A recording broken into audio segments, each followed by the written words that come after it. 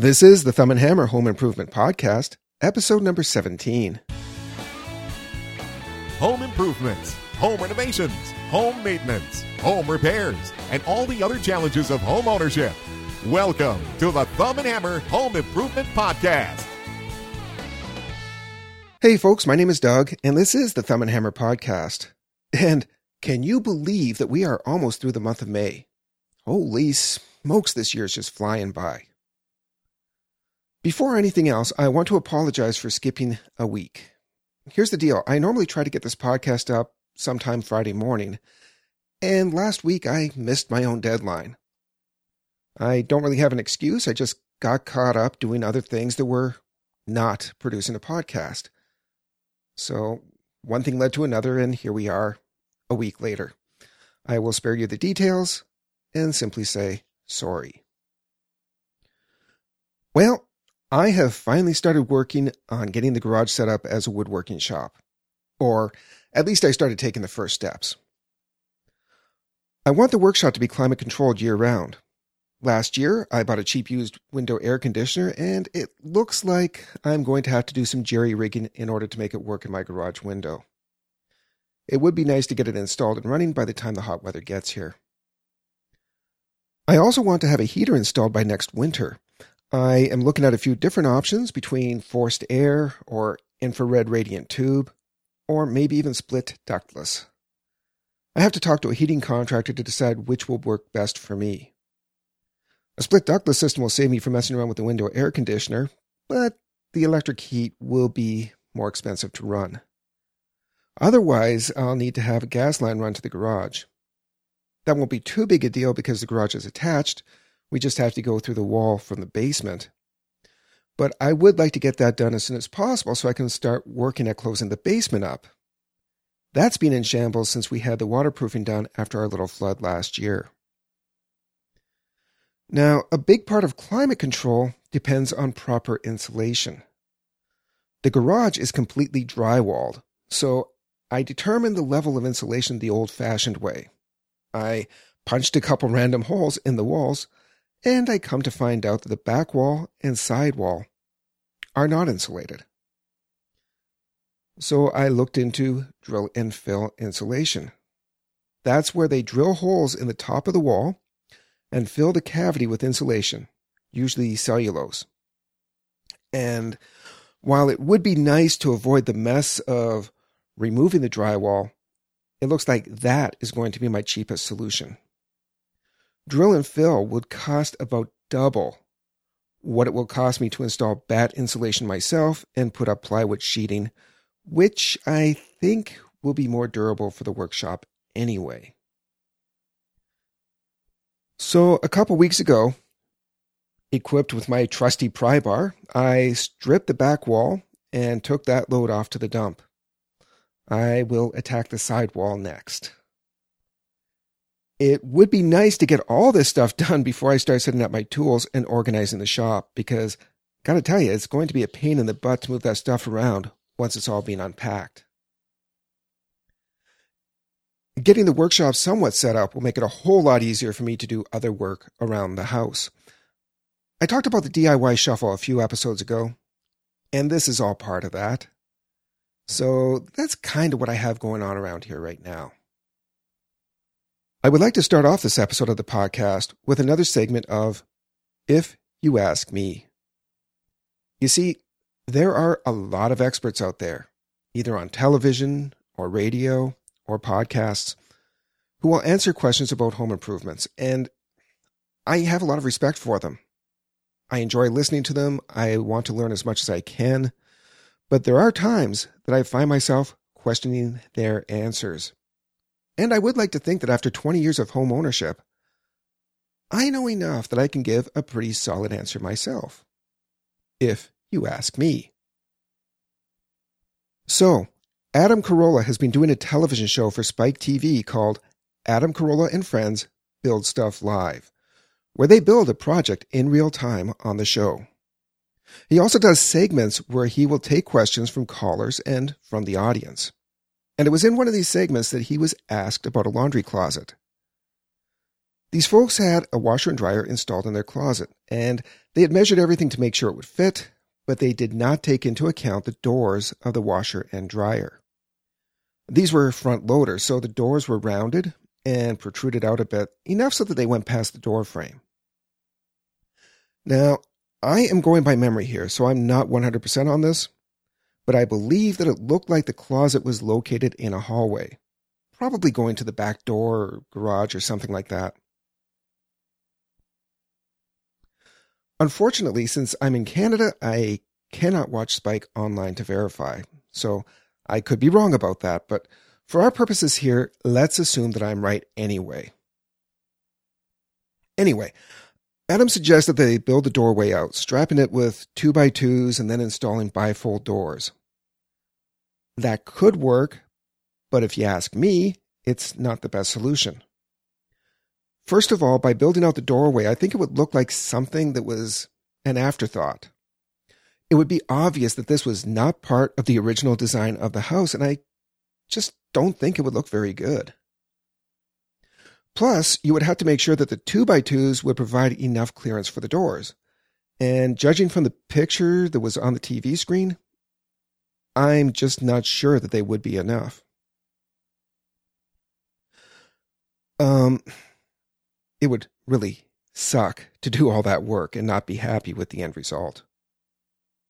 And let's face it, chances are pretty good that those bifold doors would be left open a lot of the time. At least that was our experience when we had a laundry closet with bifold doors.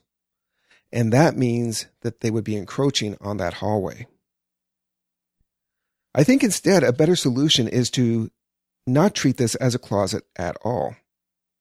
For example, in the UK, it is not uncommon for laundry equipment to be found in kitchens, built into cabinets the same way as, say, dishwashers. I mean, these modern washers and dryers are beautiful, and it's almost a shame to hide them. So I think I would prefer to treat this closet as more of an alcove.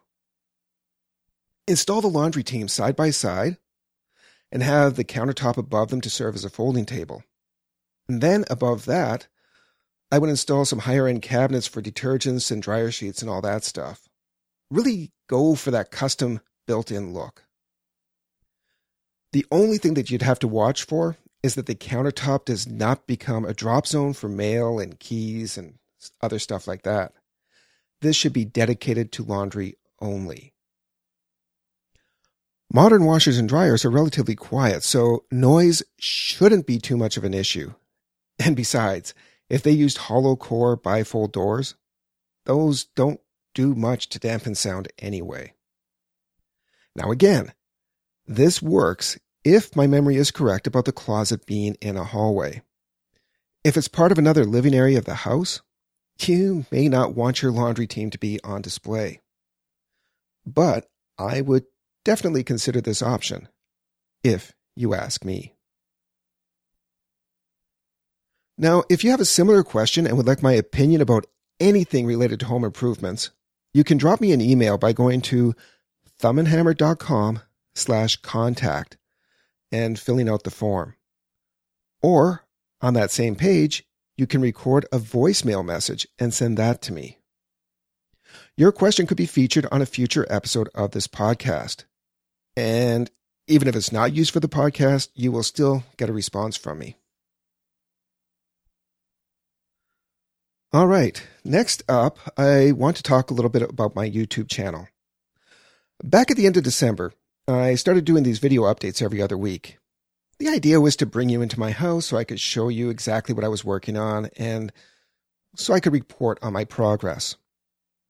I figured that it would be quick and easy to shoot a short video without doing a whole lot of editing and throw it up on YouTube. Well, I was wrong. You see, I wake up early Saturday morning and I lie awake in bed contemplating everything I hope to accomplish that day. I don't want to start banging around too much, waking up the wife and kid. So that, I figured, was the best time to do this video. The problem is, to get 5 minutes of usable video would take me way too long. Multiple takes, tripping over words. the video looking like crap, you name it. So an hour or so later, I would be sitting at the computer doing a whole lot of editing, and then I would still have to upload it to YouTube and link to it from the website, and along the way, usually while the video was processing, I would tend to get distracted either by email or something else online or something related to the website or something completely unrelated. And by the time I finished, I would have lost all momentum and ambition. Hey, I'm lazy. It doesn't take much. So what I found was that each update, I spent more time talking about what I hadn't got done rather than showing any kind of progress. And let's face it, that does nothing to add any value. The last thing I want to do is waste your time or mine. I am not a professional YouTuber or blogger or podcaster. I work full time. I do this website stuff on the side. Plus, I'm also actually trying to do the home improvement stuff that I'm talking about. And the video update or vlog or whatever you want to call it, that was just turning into too much of a distraction. So that is why I'm no longer going to do it on a regular basis. I might still do video updates, but only when there's actually something to update. While I'm on the subject of not getting stuff done according to plan, let's take a look at the honey-do list. I am really good at making lists. I will spend some time at work at the end of the week and write up my to-do list for the weekend. Sometimes it will be very general, but most of the time it will be very detailed. Often I will break a task down into specific elements. For example,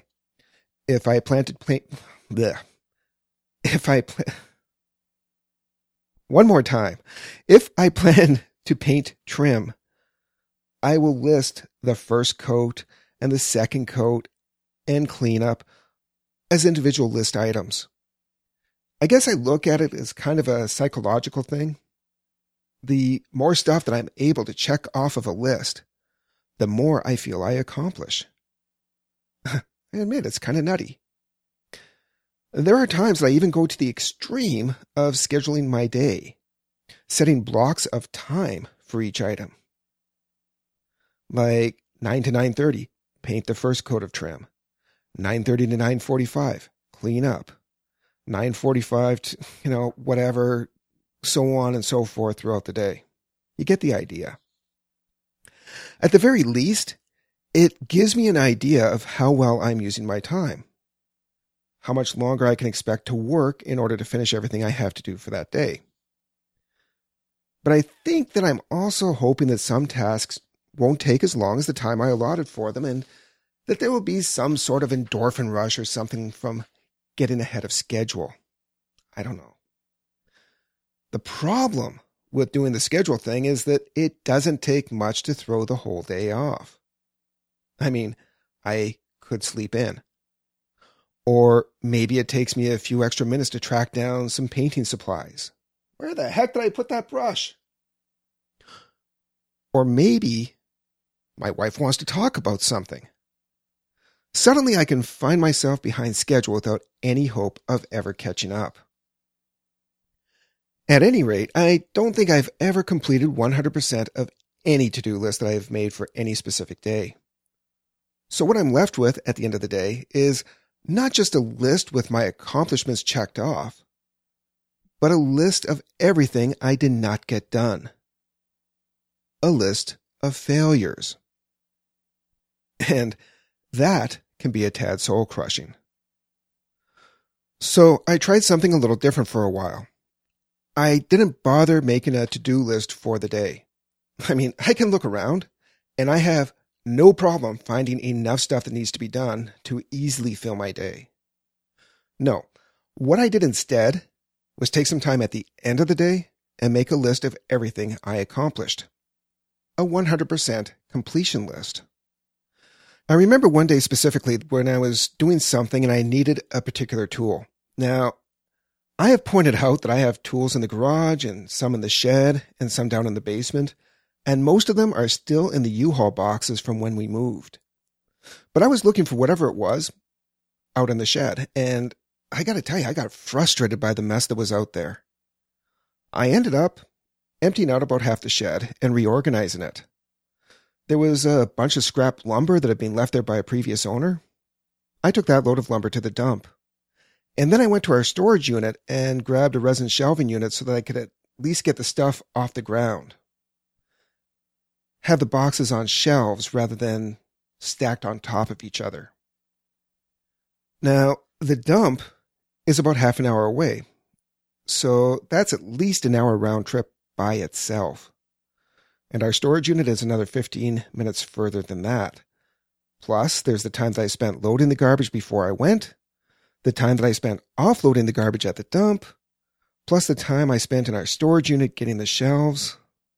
I mean, add all that together, it's at least a couple of hours. The shed needed to be cleaned out sooner or later. I need to get my tools organized to where I can actually find them when I need them, but that day, the shed was not on my radar at all. It did not move the needle on the task that I was working on. But it was something that needed to be done eventually, so that does count for something, right? Well, if I'd been working from a list that day, then no. But now it was on my list of completed tasks. And the advantage of doing that list of completed tasks is exactly that. You have proof in writing that you actually accomplished something. And you can also see where you spent your time, which will give you insight into how to better manage your time. I mean, maybe the shed wasn't my best use of time that day. Maybe there was something else I could have done instead that was a higher priority. It's easy to see when it's all written down. Actually, the shed was time well spent. But maybe there were other things that I spent time on that day that I could have delegated to others, like a certain teenager who could probably help out more than she does. Just saying. Though maybe I shouldn't expect too much help from my daughter for the next week or so on account of I broke her toe. There's a story there. I will get to that in a few minutes. Anyway, between my job and trying to get stuff done on the weekend, time management and prioritizing tasks is always going to be a challenge. But I just found that shifting my focus for a while from what I need to do to what I got done, that seemed to work out well for me in terms of motivation and momentum. And maybe it will for you too. Oh, something else I just thought of. When you're working from that honey-do list, it's easy to lose your focus because instead of just looking at the next thing you need to do, you are also seeing everything else on the list. And that can get to be a little overwhelming. It's a little like waiting in line, like for a roller coaster at an amusement park. I know it's a bizarre comparison, but stay with me. When you focus on the people who are ahead of you, it feels like you're never going to get there. When you look back at the people behind you, you get a sense of how far you've come. But when you're having a conversation or something, when you're not focusing on what's ahead or behind, but instead of you're focusing on what's immediate, that's when you seem to move without really noticing. You know what I mean? I don't know if that made sense or not. But yeah, focus on one task at a time. Don't let the list of everything you need to do overwhelm you. And if it does, take a look back at how much you've already got accomplished. Something like that. So yeah, my daughter's toe. Oh boy. I was outside cutting the grass. The grass hadn't been cut for a couple weeks. We had had a lot of rain. The grass had grown like crazy. So I was out there, I was trimming it with the weed whacker in the backyard. And got to tell you, that was an exercise in frustration. You see, my old weed whacker had died. It was a Yardworks 20-volt battery-powered trimmer, which I believe is sold exclusively at Canadian Tire. Well, it was a few years old, and it was the second one that I bought. The one before lasted 4 or 5 years before the motor seized on it. Nothing like pulling the trigger and hearing a hum and smelling smoke. But anyway, I had bought the newer model to replace it a couple years ago, and now I had 2 batteries. Well, this new one was starting to give me a hard time. The newer battery seemed to discharge a lot faster than the old battery, but okay, I still had 2 batteries. But now the trimmer would die on me even if the battery still had a charge. I don't know if it was the motor or the switch or the battery, but she was kaput. So I bought a new Black & Decker 20-volt battery-powered trimmer from Lowe's. It was an older model that was on clearance, but I figured it would be good enough. Well, let me tell you, this thing is anemic. It has 2 modes. The battery-saving mode has almost no power. It takes twice as long to cut, so I mean, what's the point? And the battery doesn't last long enough to get around our 50-foot by 110-foot lot at the higher speed. And the battery takes 4 hours to charge. Plus, I'm 6'2", and this thing is made for someone who's maybe 5 feet tall, so I have to be a bit of a contortionist when I use it.